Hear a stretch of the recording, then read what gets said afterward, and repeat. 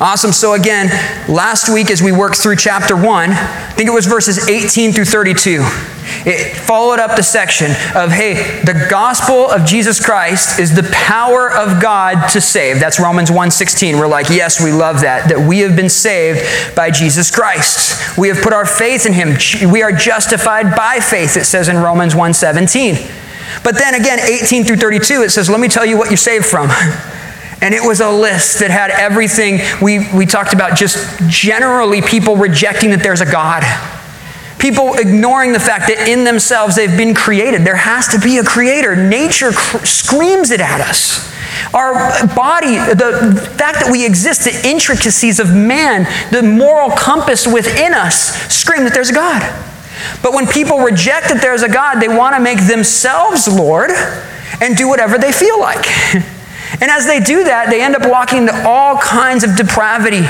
We saw things, and it's funny, one of the big things in that section was homosexuality. But another thing in that section was untrustworthy.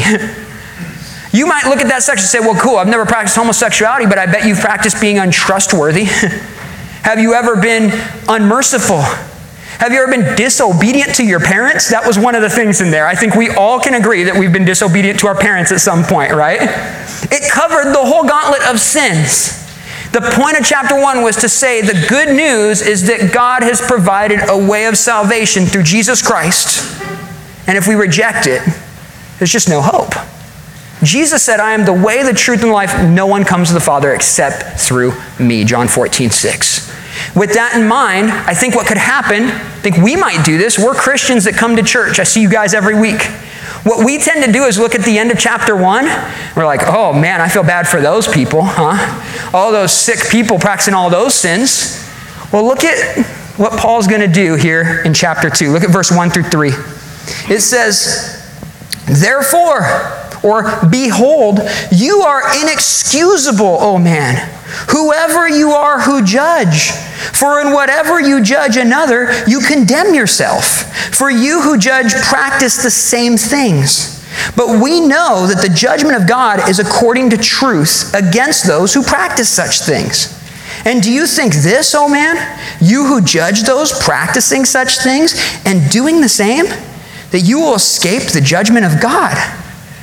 And see what Paul starts in this section, why the section break is here. Remember, Paul didn't write number 2 and start chapter 2, right? This is one ongoing letter. It's been broken up for our sake to read it. The reason chapter 2 is broken up, because now we're going to talk to the moralist. We talked about the depraved people out there committing all kinds of sins, right? Chapter 1. Now you're going to look down on all those people and say, oh man, I don't sin like that, right? You may have walked out last week and good, man, I remember how bad I used to be, and I'm not like that anymore. Praise the Lord for that, but those people are sick and this, that, and the other thing. We have a tendency to do that, right? Can I tell you what our tendency is? We have a system of judgment in ourselves that, first of all, we have a conscience. We already talked about this. It was put there by God, amen? Even in our fallen state, it can be messed up, but every man has a conscience that understands generally right and wrong. The Jiminy Cricket, right? This is Pinocchio stuff, right? We know this. There's what's good, what's bad. Generally speaking, where did that come from? All of us have a set of rules or law or regulation that can identify when someone has sinned, right? We look at that list in chapter 1, we're like, those are bad things. Well, who said? If you don't even know the Lord, you know, generally speaking, those are bad things, right? Well, the problem is if we know what's bad, that means that there must obviously be something that is good. And if there's something good, it's perfectly holy because we know what to compare unrighteousness to. And see, in this section, he says, you judge others, but you practice the same things. Let me be clear, this section does not mean that you practice the exact same sin in the same exact frequency. What it means is that the law you are using to judge someone, you hold yourself under it as well. And though you may not do the same exact details of that law, you break other parts of that law. Does that make sense? All of us, we know this, right? I'm a lawbreaker when I speed in my car as much as a guy who murders is a lawbreaker. We both broke the law. We understand that there's greater consequences involved, right, in these things. But both of us would be lawbreakers in that sense. What we tend to do is take the worst person we can find And we go, that's going to be my bar of measurement for if I need to be good or not. So I'm going to pick the most depraved, wretched person I've ever heard of or seen on TV or in media, and I'm going to say, that's a sinner. And now I, by comparison, look a lot better, right? The problem is in all this, Paul says, you're judging with this fleshly, it's not a real, true, divine judgment. You're a sinner too. But what this means, according to verse 2, did you see what Paul says here? He says, do we not know that the judgment of God is according to truth? See, we judge people all the time. And let me be clear, I had to hit this one time.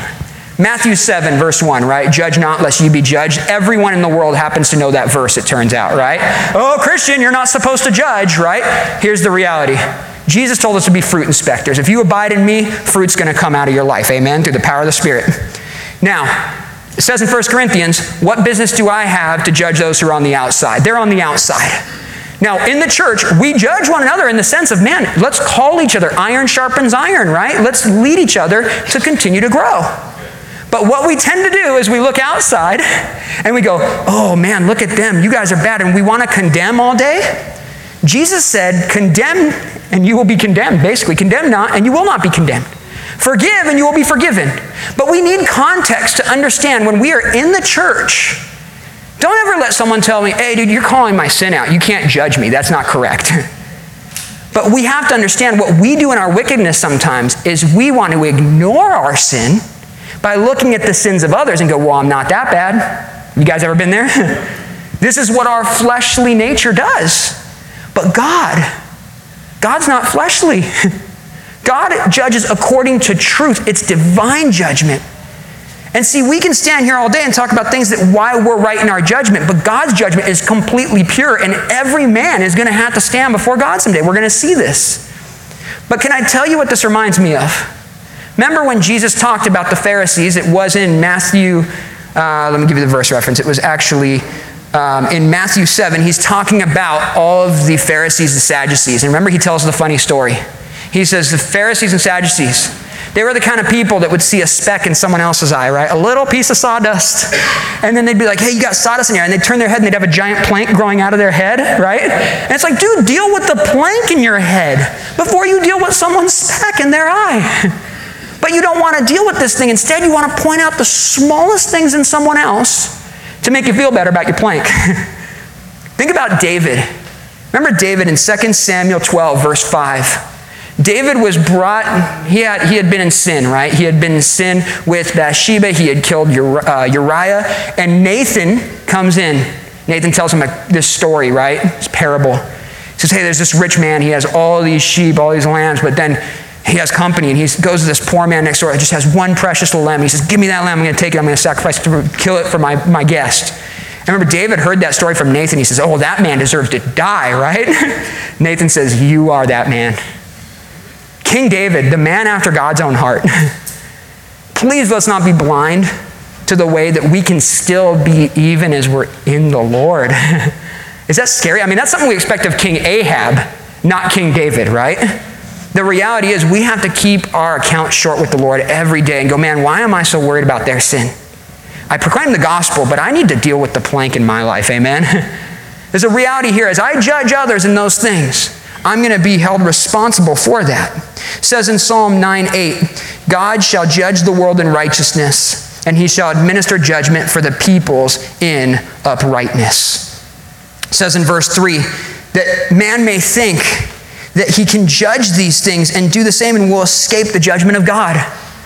Again, as we continue in this section, we're going to see that God will have a judgment that comes upon all men. And see, I believe it's in 2 Peter.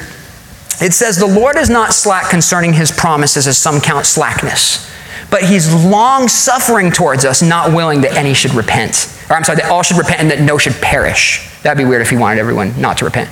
You heard me correct. He wants everyone to repent. Why is God waiting? Why is God not just striking people with lightning bolts? Because he's patient.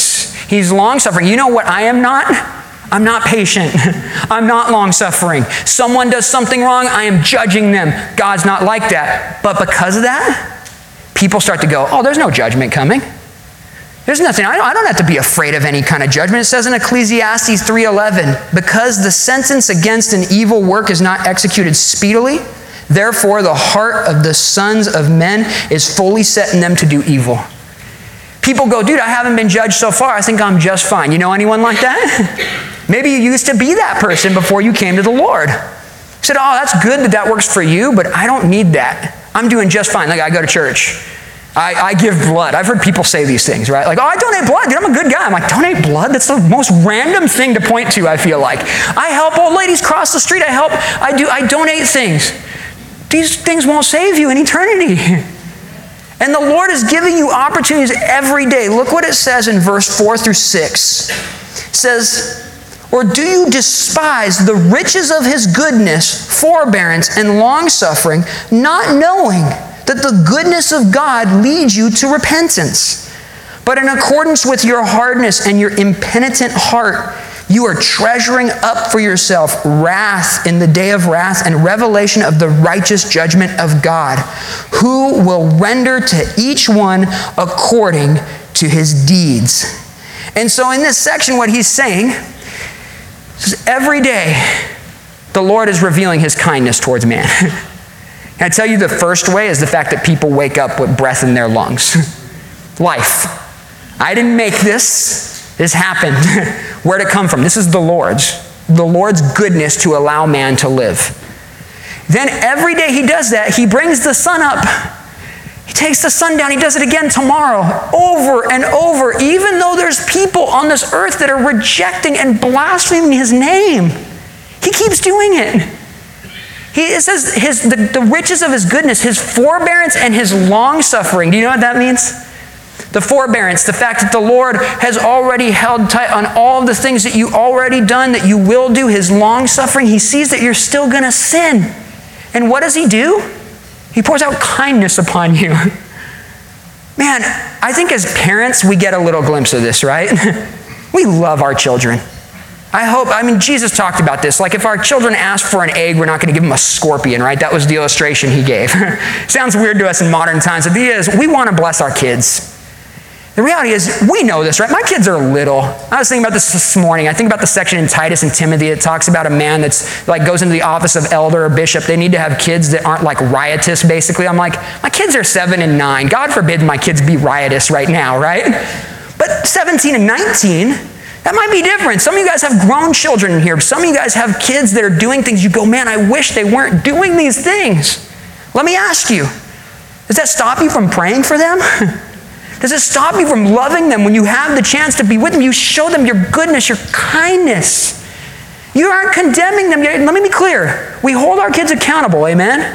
Consequences. That's what sin has, right? God says, I'm not just going to let you sin and not have consequences. But between the consequences of your sin and the kindness of God, it should lead you to repent. To say, man, I have sinned. I don't think I'll ever stop. How does this ever stop? The Lord knows these things. He says, come to me.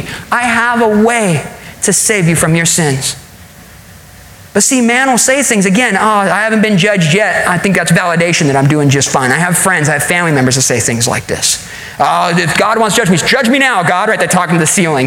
Nothing happens. They're like, see, I'm good. You're just crazy. You're a weird fanatic about Jesus. Like, dude, no. The promise is that the judgment's coming.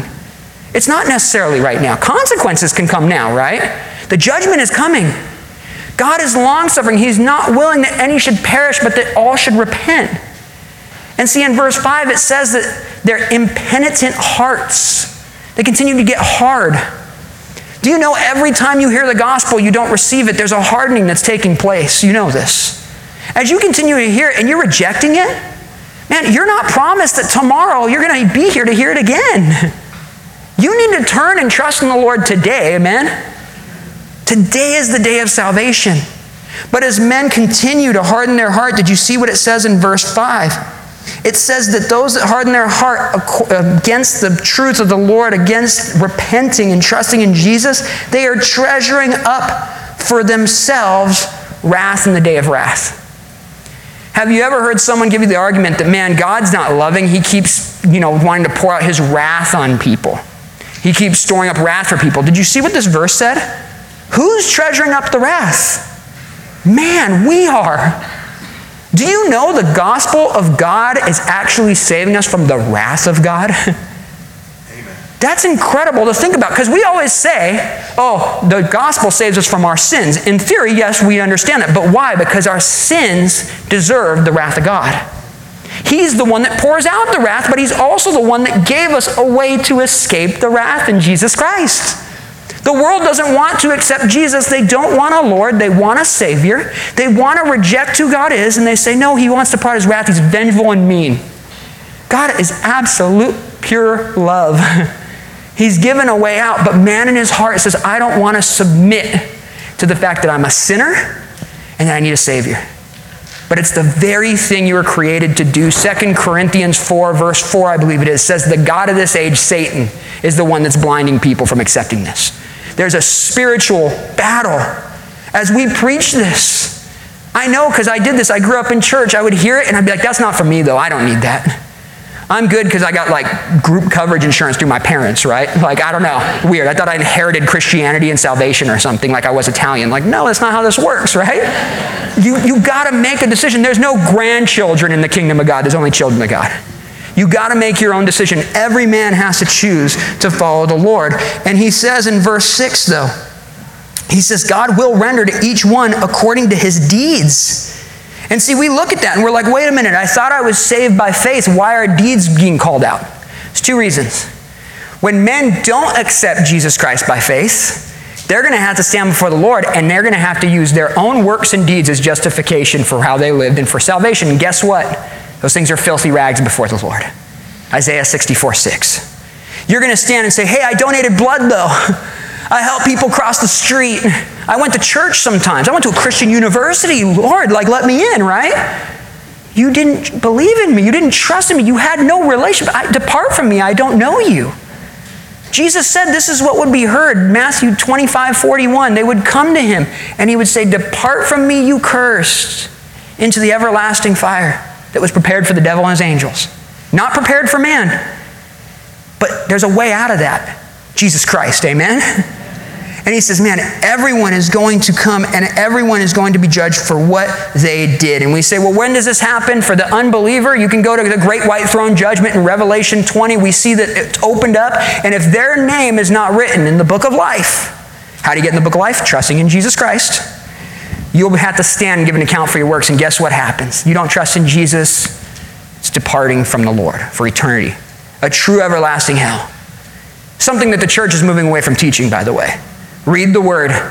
The Word promises that there is an eternity that men will either go to be with the Lord for eternity or they will go to suffer for eternity. Men don't like that because they think they need to make excuses for God. I don't make excuses for God. We teach His Word, amen? You know what God did? He didn't make excuses. He made a way, salvation in Jesus Christ. Put your trust in Jesus this morning. Look at 7 through 11. He explains the results of this coming judgment. It says in verse 7, eternal life to those who by patient continuance in doing good seek for glory, honor, and immortality. But to those who are self-seeking and do not obey the truth, but obey unrighteousness, indignation and wrath, tribulation and anguish on every soul of man who does evil, of the Jew first and also of the Greek. But glory, honor, and peace to everyone who works what is good, to the Jew first and also to the Greek. For there is no partiality with God. In this section it says, hey, there's this judgment that's coming. Well, man would say, okay, well, how are we going to be judged by this? We just talked about the deeds, right? There's going to be deeds that are being done by man. And it's interesting because we know as the believer, we are going to stand before the judgment seat, the bema seat of Christ, according to 2 Corinthians 5:10. It tells us the believer is going to stand, and that's where the rewards come. And again, it's not a salvation judgment. Our salvation comes through Jesus Christ alone, amen? But we are responsible to do things unto the Lord. It tells us in 1 Corinthians, I believe it's 1 Corinthians 3, that talks about all things will be tested. And whether it's been pure, what were the motives, what were the intentions? But ultimately, in this case, it says those go into everlasting life who by patient continuance were doing good, seeking glory, honor, and immortality. Again, we're not saved by our works, but we know this over and over. James tells us in James 2:17, faith by itself, if it does not have works, is dead. Jesus said in John 15:5, if you abide in me and I abide in you, the true vine, you will bear fruit. And without him, you can do nothing. But with him, you should be doing something, amen? And as we do this, I love it. It says patient continuance. This isn't a sprint, it's a marathon. Continuing day by day to say, Lord, I'm going to trust in the faith that I belong to you, that I am a new creation. We receive the Holy Spirit, it tells us in Ephesians 1, verse 13 and 14, as a guarantee and seal of our faith. What is that Holy Spirit doing in us? We have become the temple of God, according to 1 Corinthians 3:16. We have the Spirit to go out and do these things that match our faith that we profess to have. There should be evidence of what we believe. Amen? So we're not saved because we're doing good works. We're saved because we've trusted in Jesus, but it's going to be evident by those good works, right? Again, Ephesians 2:8 and 9, it tells us, for by grace you have been saved, not through works, right? It's a gift of God and not by works, lest anyone should boast. We are saved because of what Jesus did upon his cross, and he proved it with his resurrection. But we should respond to that. We should live that out. But there are many, verse 8 and 9 says, who instead of trusting Jesus, what are they doing? They're self-seeking. They don't obey the truth. They obey unrighteousness. And because of that, they're going to have consequences in eternity, as much as they will for sin on this earth, but more so in eternity. It says they're going to suffer indignation. That means anger. They're going to suffer wrath. That can mean punishment. Tribulation. That can mean crushing. Anguish can mean torment. But note where this is. In this section, it says that it's going to be on every soul of man. Another new theory in the church is this thing called annihilation, and this idea that when man dies, if he doesn't have Jesus Christ, he just ceases to exist. He just disappears. But the problem is we've been told that there's a judgment and wrath needs to be poured out upon men who reject the gospel, right? So if you just cease to exist, where's the wrath going? It's got to go somewhere according to Scripture. Also, it says here, it's on every man's soul. The word for soul is psyche in the Greek. In the way it's defined by Strong's, it says the essence which differs from the body and is not dissolved by death. There is a reality that Jesus is eternal. God is eternal. That we live in a temporal space right now. We think all things will forever be temporal. That's not true. The Word of God says you need to decide today to put your trust in Jesus Christ for everlasting life, or to reject him, harden your heart, and be rejected to eternal suffering. That's a hard word, right? I hope we all understand, because we all have people we love. We pray for every day. Can I tell you, if we think we love these people, do you know that God loves them so much more than we do? You may be praying for your wayward son or daughter and think, when are they going to come here? I love them. Lord, don't you love them? The Lord loves them so much more than you do.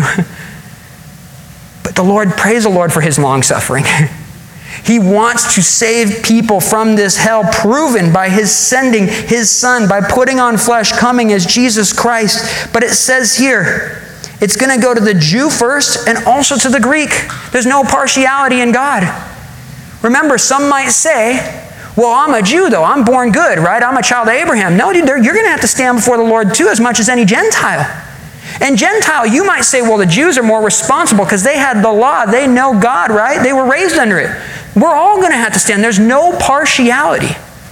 The word in the Greek has to do with the Lord doesn't see the face that's attached to the person, in other words. It's kind of a cool idea. You can't bribe the Lord.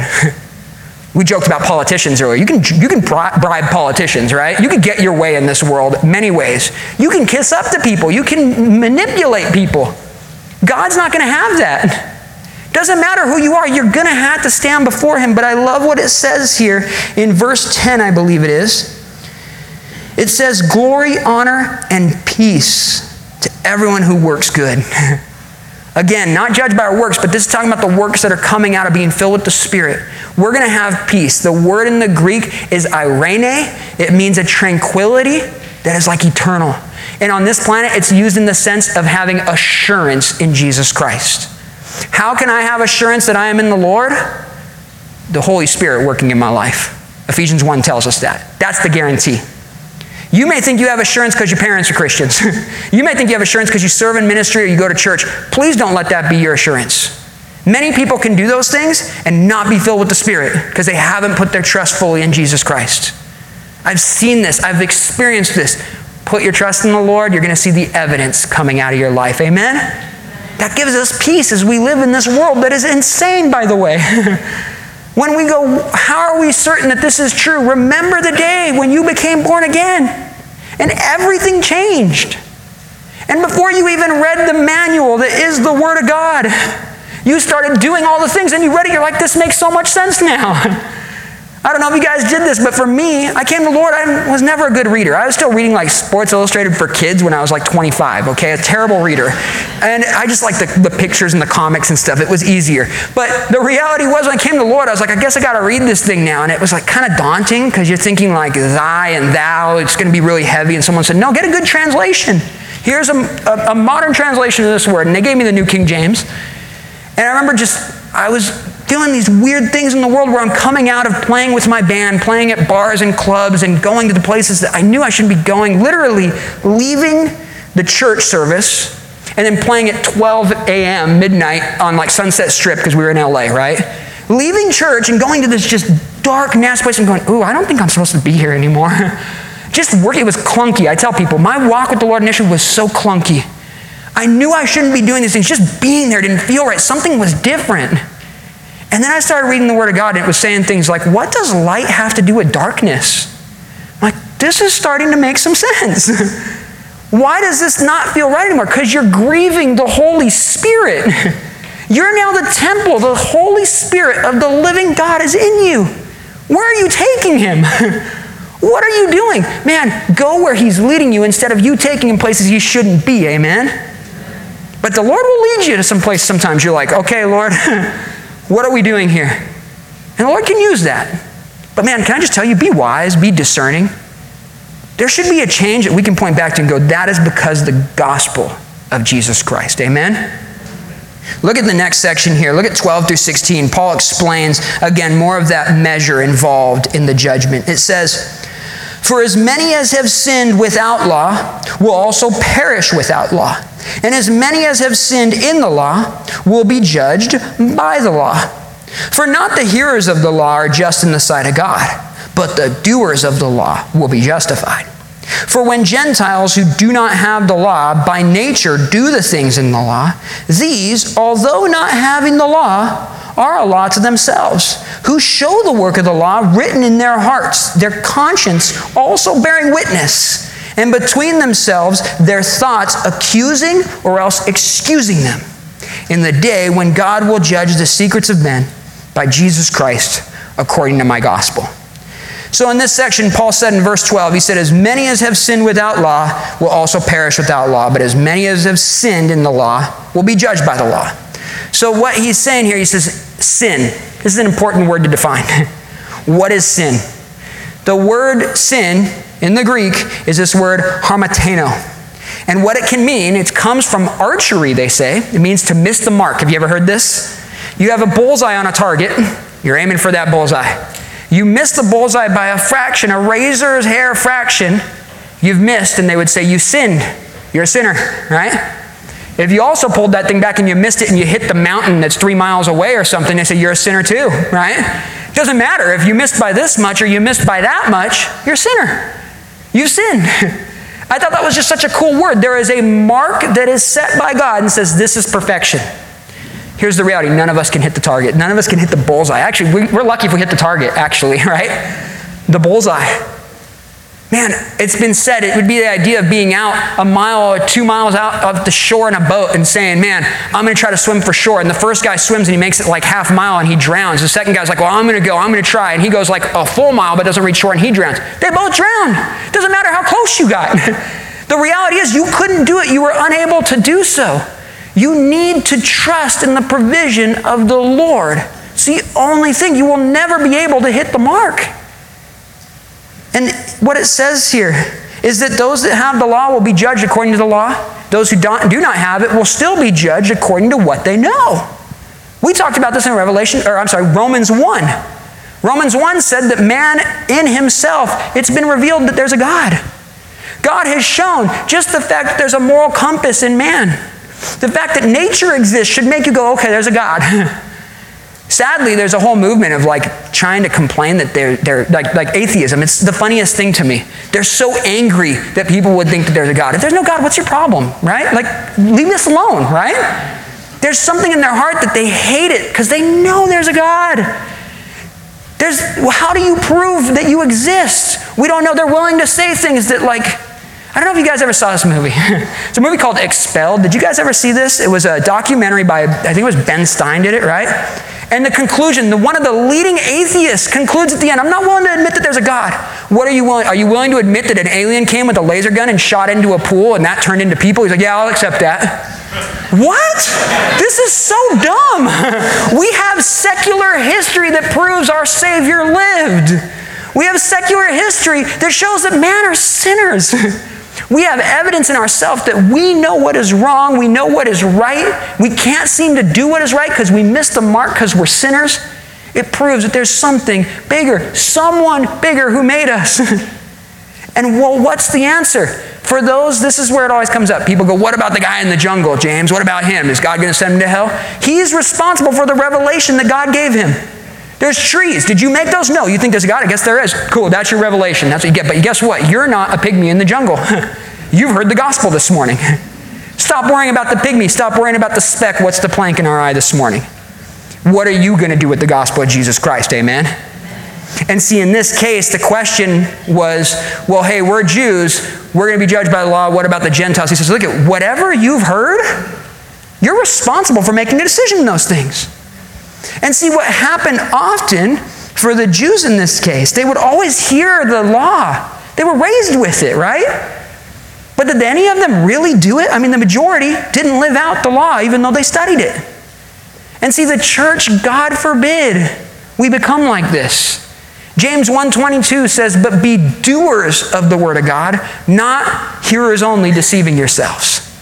There is a scary deception that happens. Satan loves to use this deception. Hey, you're good. You go to church on Sunday. You're good. Don't worry about anything. Go keep doing everything you want to do Monday through Friday. The rest of the day, Sunday even. Do whatever you want. But just check that box. You'll be fine. You say, yeah, because I heard the word. That guy on stage was talking for an hour about it, right? I heard this. The reality is, though, are you doing it? Now, again, we're not talking about perfection, amen? That's where God's grace comes in. That's where His mercy comes in. We're not saved by our works. Can I tell you, though, that the blessing of being a believer is obedience? The Lord's laid out how to live, and we don't have to guesswork anymore. Follow His word, and you'll be blessed, right? I think it's Psalm 128 we were talking about in our men's group yesterday.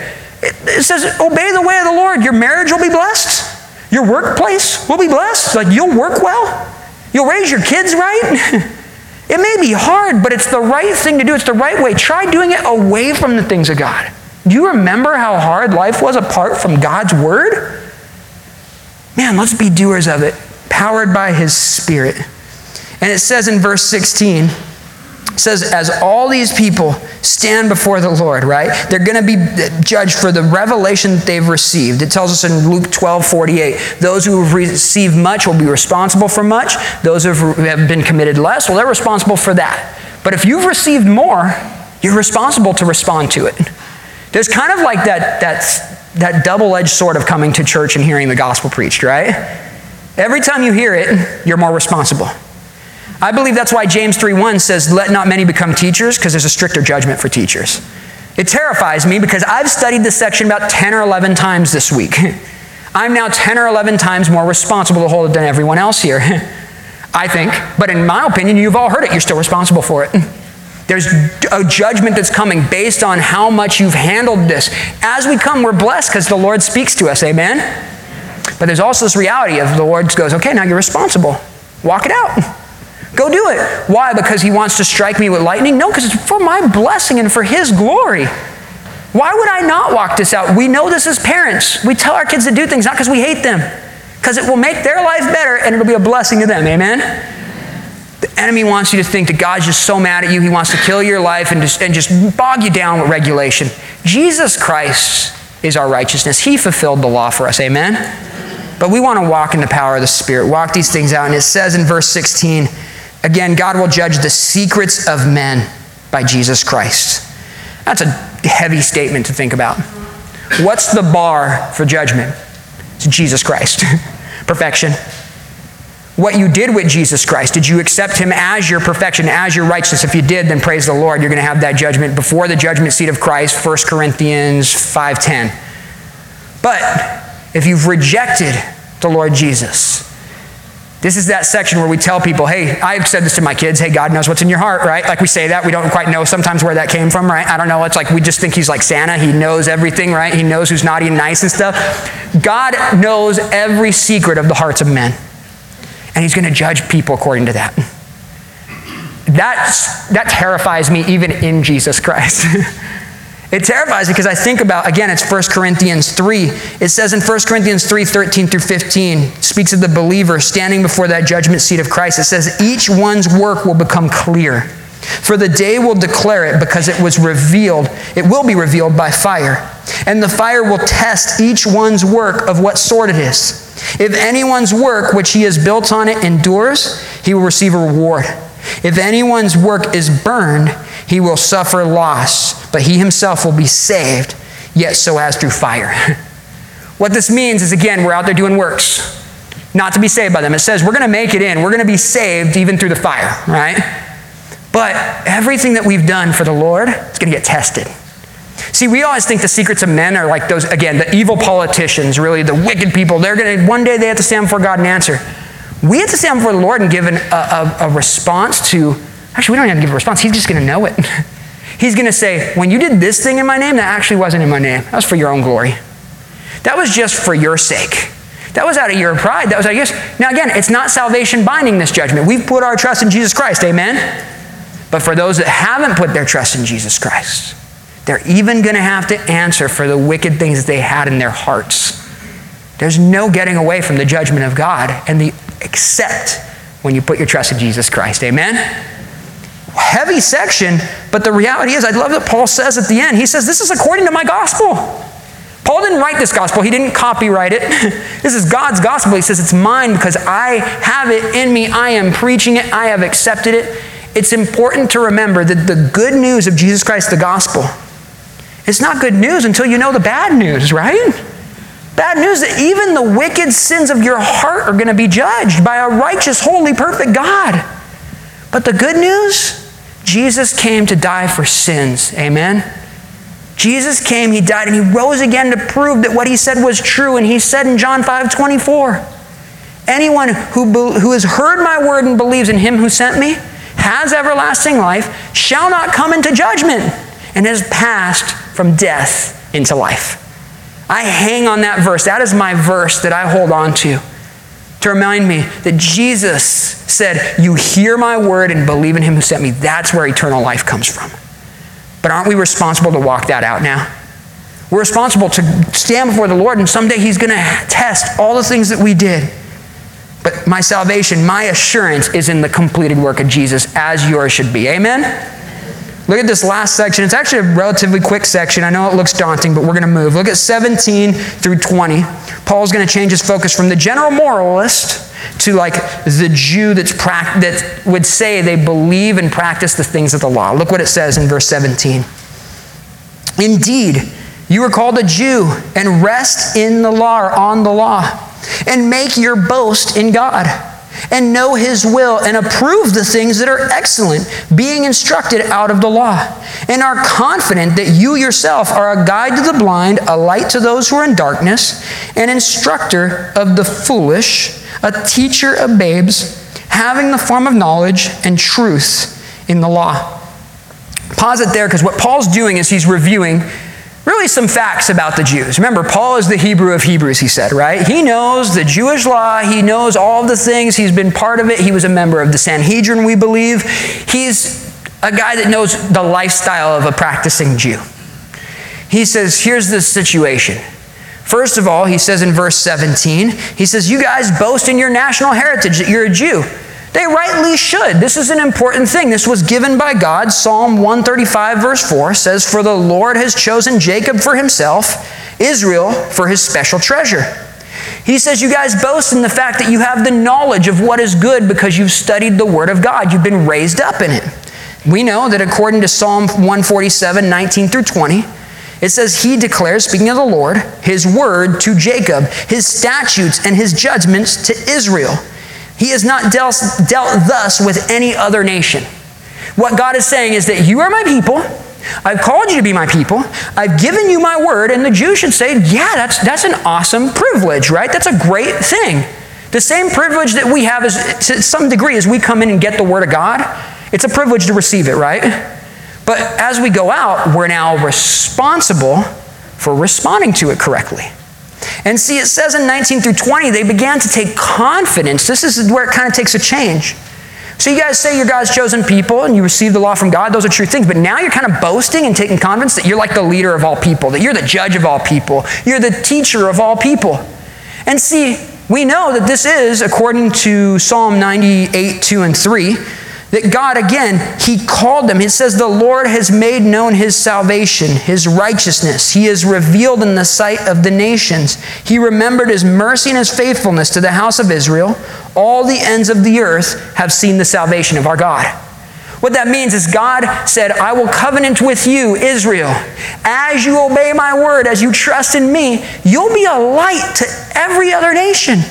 That this is what you're supposed to do, and they will want in as you do these things. Can I tell you the problem with this? Many did not do the things they were supposed to do. We're studying the book of Ezra at the men's group right now. They're coming back into the land after being in captivity for 70 years because they continually broke the law of God. The reality is they said, oh, we're chosen people of God. Because we are Jews, that is where our salvation comes from. Because he gave us the law, that is why we are saved. Incorrect. You must choose not by your heritage, but by your heart put your faith in the Lord. You must choose to hear the word and respond to it, to do it. Look what he's going to tell them. Look at 21 through 24. Paul says, you therefore who teach another, do you not teach yourself? You who preach that a man should not steal, do you steal? You who say, do not commit adultery, do you commit adultery? You who abhor idols, do you rob temples? You who make your boast in the law, do you dishonor God through breaking the law? He drives it home. Verse 24, he quotes their own scripture to them here. In 24, he's going to quote Isaiah 52:5. He says, for the name of God is blasphemed. He says, among the Gentiles because of you, as it is written. He says, you guys had this great privilege of being the people titled to be God's chosen people. You've been given the law. You've been called to be a light to the world. The problem is, you're teaching everyone, but you're not doing it. Hypocrisy. We look at it and we go, yeah, man, those Jews, what a bunch of hypocrites, right? I hope that we're remembering the plank in our own eye. This is the church. This is us. So often. I hope it's not the rule. I hope it's the exception, right? But isn't this the reality? I read this and I just get convicted. Because sure, I may say, hey, look, I'm not committing adultery. I'm not doing these things. But the same law that I'm saying I'm not doing those things, there's other things that I'm failing in. And Paul already told us you're inexcusable. There's no excuse. You're guilty. What do? Do we give up or do we repent and turn back to the Lord? I think about Peter, think about Judas. Didn't they both kind of commit a very similar sin right before the cross? You had Judas who betrayed Jesus, gave him over to the enemy. You had Peter, though, remember, he denied knowing Jesus 3 times. He said, I'll never deny you, right, in his pride. He denied him 3 times, right? Fulfilled the word of God. One man, Judas, he believed there's no overcoming this sin that I've committed. I'm going to go hang and kill myself. And you have Peter, who goes away mournful and sorrowful. But when he's on the beach, Jesus comes to him and he asks him, right? He says, do you love me? He's like, I love you. No, do you love me? I love you, man. This whole thing's going back and forth. Just feed my sheep, right? Feed my flock, feed my sheep. He's telling him, I am reconciling you right now on this beach, Peter, because you didn't go and destroy yourself over your sin. You're here and we're standing before each other, and I am willing to reconcile and restore you. Amen?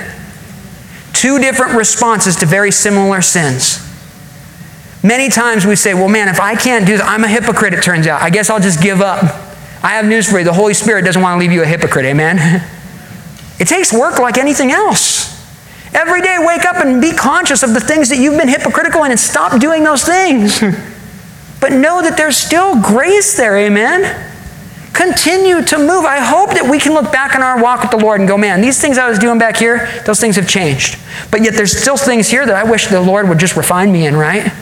Being unmerciful, being judgy, just wanting to pour out wrath on everyone, but begging for grace from God. It doesn't work like this, man. Pour that grace out, amen? What you measure with, it will be measured back to you, Jesus said in Matthew 7:2. Do you want to be measured back mercy or judgment? I want to be measured back grace and mercy, amen? Now, it's funny, when someone wrongs me, it's like, Lord, judge them right now, right? Me, I'm like, oh, Lord, I'm so sorry. I know your grace is overflowing today, right? Like, we're so hypocritical. Man, he says, don't do that. You're telling everyone one thing, you're doing something different. He says, and because of that, not only are you dishonoring God, you're making the Gentiles blaspheme his name. How so? They were supposed to be the chosen people of God, a light, as Paul said, right? If everyone looks in, I think about the church. We say we belong to Jesus, we're new creations. We look like everyone else, though. We keep doing all the same things we always did in the world. We're totally carnal. What happens is the world looks at it and goes, well, if his own people don't obey his word, why should I have to obey his word? I don't need any of that. But when we obey it, again, what comes? Blessing. Not talking prosperity gospel, I'm not talking about mansions, I'm just talking about general blessing of walking in obedience to the Lord's word, amen? When we do that, the world says that's what we were made to do. It makes sense. It is a light. We are to be salt and light. We are to be light to the world, that they would see our good works and glorify our Father in heaven, Matthew 5:16. Look at how he ends this section. Look at 25 through the end. It says, for circumcision is indeed profitable if you keep the law. But if you are a breaker of the law, your circumcision has become uncircumcision.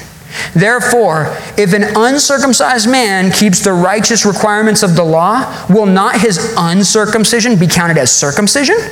And will not the physically uncircumcised, if he fulfills the law, judge you who even with your written code and circumcision are a transgressor of the law? For he is not a Jew who is one outwardly, nor is circumcision that which is outward in the flesh, but he is a Jew who is one inwardly. And circumcision is that of the heart in the spirit, not in the letter, whose praise is not from men, but from God. We look at this section, we go, Paul, what are you talking about, circumcision? That means nothing to us outside of, being Jews, right? It's a rite that said, I am belonging to the God of Israel. I think about the closest thing that we may practice as the church is kind of like water baptism. We go and we baptize people and they're making a public profession of that inward reality, amen? We understand that water baptism does not grant salvation, right? What that is, it's almost like a label of sorts. See, I think about someone, I forget who it was, probably David Guzik. I listen to him all the time. I'm going to give him credit, okay? Shout out to David Guzik, great pastor, great teacher. Check him out. He said that if you had a can of peas and it had a label on it that said peaches, you'd be like, okay, I bought peaches, right? I'm looking at it. The label says peaches. You go to start your recipe, you open up that can, and inside there's peas in there. That's going to destroy, it's potentially dangerous to like someone that's allergic to peas. Oh, it said peaches though. The label said that, right? The outside label is only helpful if that's actually what's on the inside, amen? Actually, if it's not matching what's on the inside, it's problematic in many ways. And this is hypocrisy. This is the idea of trusting in outward things and saying, this is my righteousness. What the Jews would do is say, because we belong to Abraham, because we have been circumcised, as Genesis 17 was commanded to Abraham, they say we belong to God because we do this outward thing. What Paul says is like, man, the outward thing does nothing if you're not living it out in your heart. Jesus told the religious leaders, you guys are so fascinated with like washing the outside of the bowl, but the inside's filthy. You're like a tomb full of dead bones that's whitewashed on the outside. Same idea here. He says, and as a matter of fact, this would be a shocking statement. Those who are uncircumcised, not Jews, but they live according to what's been revealed to them, they're not only like the circumcised and you're like a Gentile, they're going to judge you. That would be such a radical statement to the Jew who believed Gentiles were just made to stoke the flames of fire or the flames of hell, right? The reality here is that he says, no. What matters is that people respond to the light and revelation that's been given to them. Amen? And see, what he says is, it's not about being a Jew or being obedient on the outside. You can be obedient on the outside and still be a mess inside. This is something that can trap us as well. We say, oh, I'm a good guy. I'm doing all the things I'm supposed to do. But do you know the Lord? Have you put your trust in him? Are you trusting in your works or are you trusting in his completed work? See, right here, these people would point at their circumcision and say, no. They point at their heritage of being a Jew. He says, no, that's not it. What you need to do is be circumcised in your heart, in the Spirit. Deuteronomy 30, verse 4, I believe it is, it said that the Lord would circumcise the hearts of the people and the hearts of their descendants, that they would love the Lord their God with all their heart and soul, that they might live. Who does the circumcision? The Lord. Where is it done? In the heart. There's an outward expression that says, I've experienced this inward thing, and that's all that does. But if you think the outward thing is what matters, it does not. Apart from what's happened inward. But can I tell you the most blessed thing we can do? The outward actually reflects the inward, because the inward's been changed by Jesus Christ. Amen? This morning, however you came in here, whatever you're trusting in, I pray that you'd know. We got a whole nother chapter next week of Paul just saying, nope, that's not going to work either. Whatever you're trying to bring in and trust in, it's not good enough. Only thing you can trust in is the completed work of Jesus Christ, who came to die for the sins of the world, to take away the sins of the world, according to John 1:29. He came, he lived, he died, he rose again, he lives a day. A judgment is coming. But for those of us that trust in him, we have passed from death into life. Amen? Let's pray.